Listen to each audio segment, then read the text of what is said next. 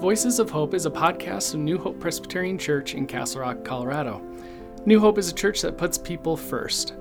Our Sunday worship is on site and online at 9:30 a.m., and you can listen to our sermons and podcasts on iTunes, Spotify, Google Podcasts, and any popular podcast platforms.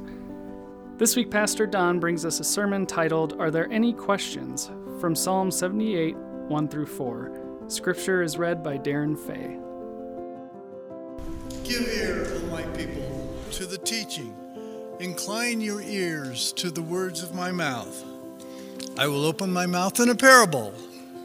I will utter dark sayings from of old, things that we have heard and known, that our ancestors have told us. We will not hide them from their children. We will tell to the coming generation the glorious deeds of the Lord and his might and the wonders that he has done.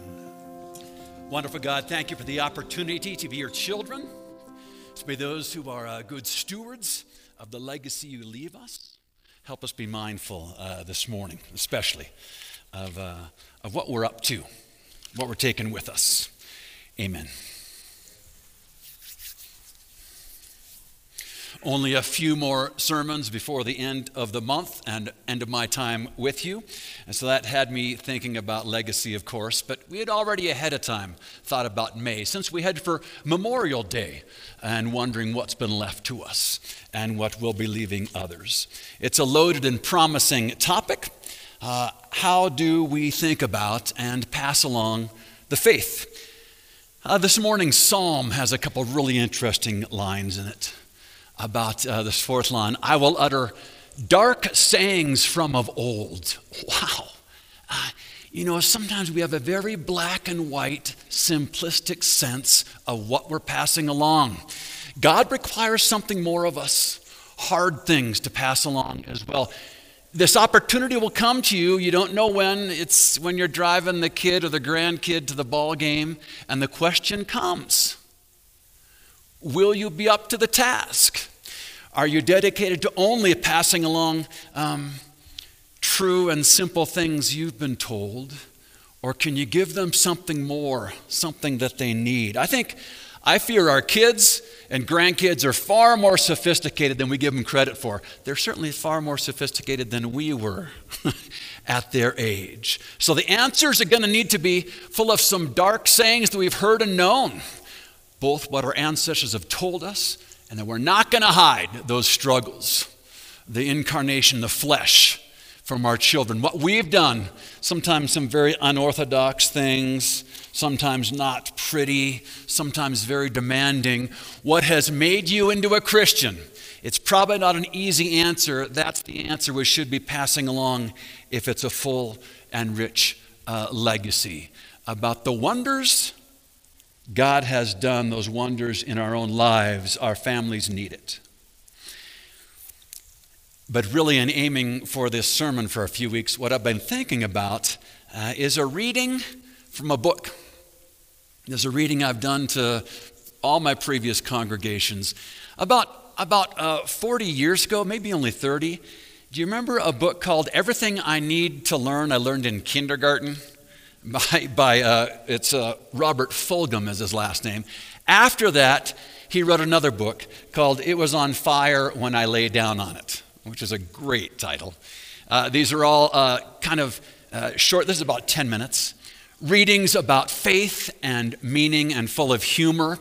And in this case, what I want to offer you up this morning as we kick off our May and memorial and closings and thinking of legacy and who we are, this is a reading called Are There Any Questions? By Robert Fulghum. Are there any questions? An offer that comes at the end of college lectures and long meetings.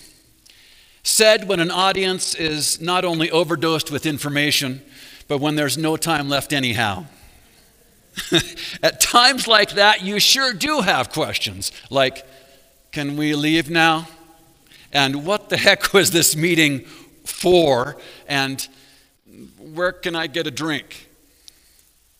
The gesture is supposed to indicate openness on the part of the speaker, I suppose. But if in fact you do ask a question, both the speaker and the audience will give you drop-dead looks. And some fool, some earnest idiot always asks. And the speaker always answers by repeating most of what they've already said. But if there's a little time left, and there's a little silence in response to the invitation, I usually ask the most important question of all. What is the meaning of life? You never know, somebody may have an answer, and I'd really hate to miss it because I was too socially inhibited to ask.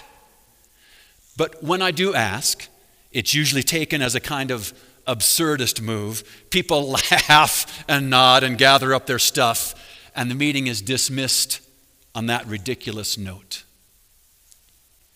Once, and only once, I asked that question and got a serious answer, one that is with me still. First, I must tell you where this happened, because the place has a power of its own. In Greece. And we're inside a story, inside a story, inside a sermon now. I know. Thank you for listening. It's hard work. Near the village of Gonia, on a rocky bay on the island of Crete, sits a Greek Orthodox monastery. Alongside it, on land donated by the monastery, is an institute dedicated to human understanding and peace, especially to rapprochement. It's a French word I might have just butchered. It means once getting along again. Between Germans and Cretans, an improbable task given the bitter residue of war. The site is important because it overlooks a small airstrip at Malim where Nazi paratroopers invaded Crete and were attacked by peasants wielding kitchen knives and hay scythes. The retribution was terrible.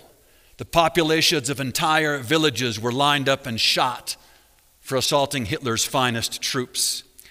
High above the institute is a cemetery with a single cross marking the mass grave of Cretan partisans. And across the bay, on yet another hill, the regimented burial ground for the Nazi paratroopers. The memorials are so placed that all might see and never forget.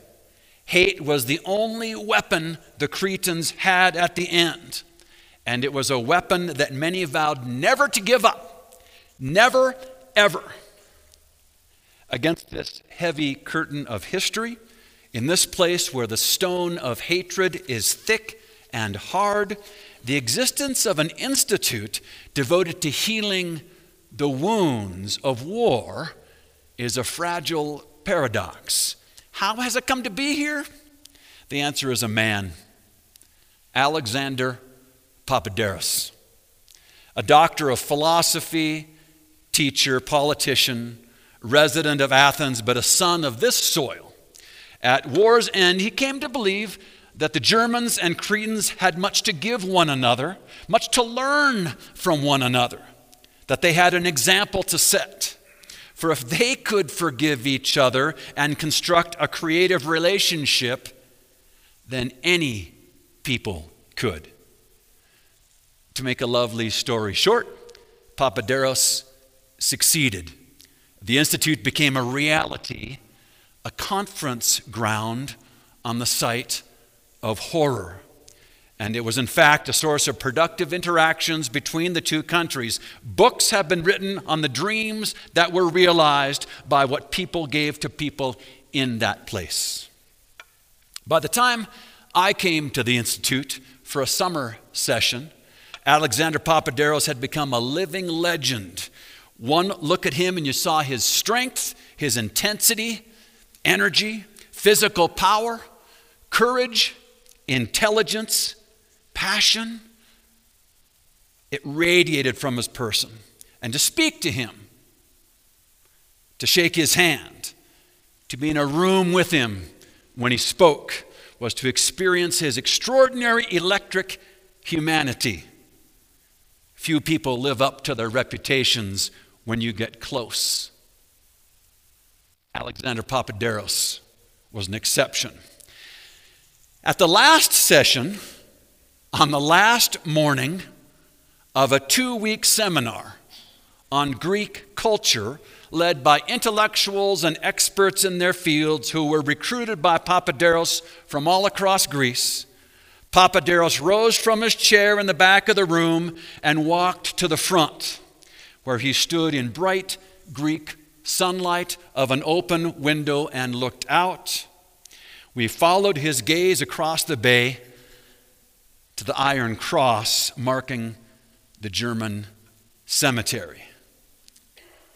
He turned and made the ritual gesture. Are there any questions? Quiet quilted the room. These 2 weeks had generated enough questions for a lifetime. But for now, only silence. No questions? Papaderos swept the room with his eyes. So I asked, Dr. Papaderos, what is the meaning of life? The usual laughter followed and people stirred to go. Papaderos held up his hand and stilled the room and looked at me for a long time, asking with his eyes if I was serious, and seeing from my eyes that I was. I will answer your question. Taking his wallet out of a hip pocket, he fished into a leather billfold and brought out a very small round mirror about the size of a quarter. And what he said went like this. When I was a small child during the war, we were very poor and we lived in a remote village. One day on the road, I found the broken pieces of a mirror. A German motorcycle had been wrecked in that place. I tried to find all the pieces and put them together, but it was not possible. So I kept only the largest piece, this one. And by scratching it on a stone, I made it round. I began to play with it as a toy and became fascinated by the fact that I could reflect light into dark places where the sun would never shine, in deep holes, in crevices, in dark closets. It became a game for me to get light into the most inaccessible places I could find. I kept the little mirror, and as I went about my growing up, I would take it out in idle moments and continue the challenge of the game. As I became a man, I grew to understand that this was not just a child's game, but a metaphor for what I might do with my life. I came to understand that I am not the light or the source of light, but light, truth, understanding, knowledge is there, and it will only shine in many dark places if I reflect it. I am a fragment of a mirror whose whole design and shape I do not know. Nevertheless, with what I have, I can reflect light into the dark places of this world, into the black places in the hearts of people, and change some things in some people. Perhaps others may see and do likewise. This is what I am about. This is the meaning of my life. And then he took his small mirror and, holding it carefully, caught the bright rays of daylight streaming through the window and reflected them onto my face and onto my hands folded on my desk in front of me. Much of what I experienced in the way of information about Greek culture and history that summer is gone from memory, but in the wallet of my mind, I carry a small, round mirror still. Are there any questions? Thank you for listening to Voices of Hope. If you have enjoyed our podcast, please rate and review it and share it with your friends. If you want to know more about New Hope, you can subscribe to our weekly email newsletter, the Midweek Memo, by going to our website and signing up. Friends, may you love God with all your heart, mind, soul, and strength, and may you go and love your neighbor as yourself. Go in peace.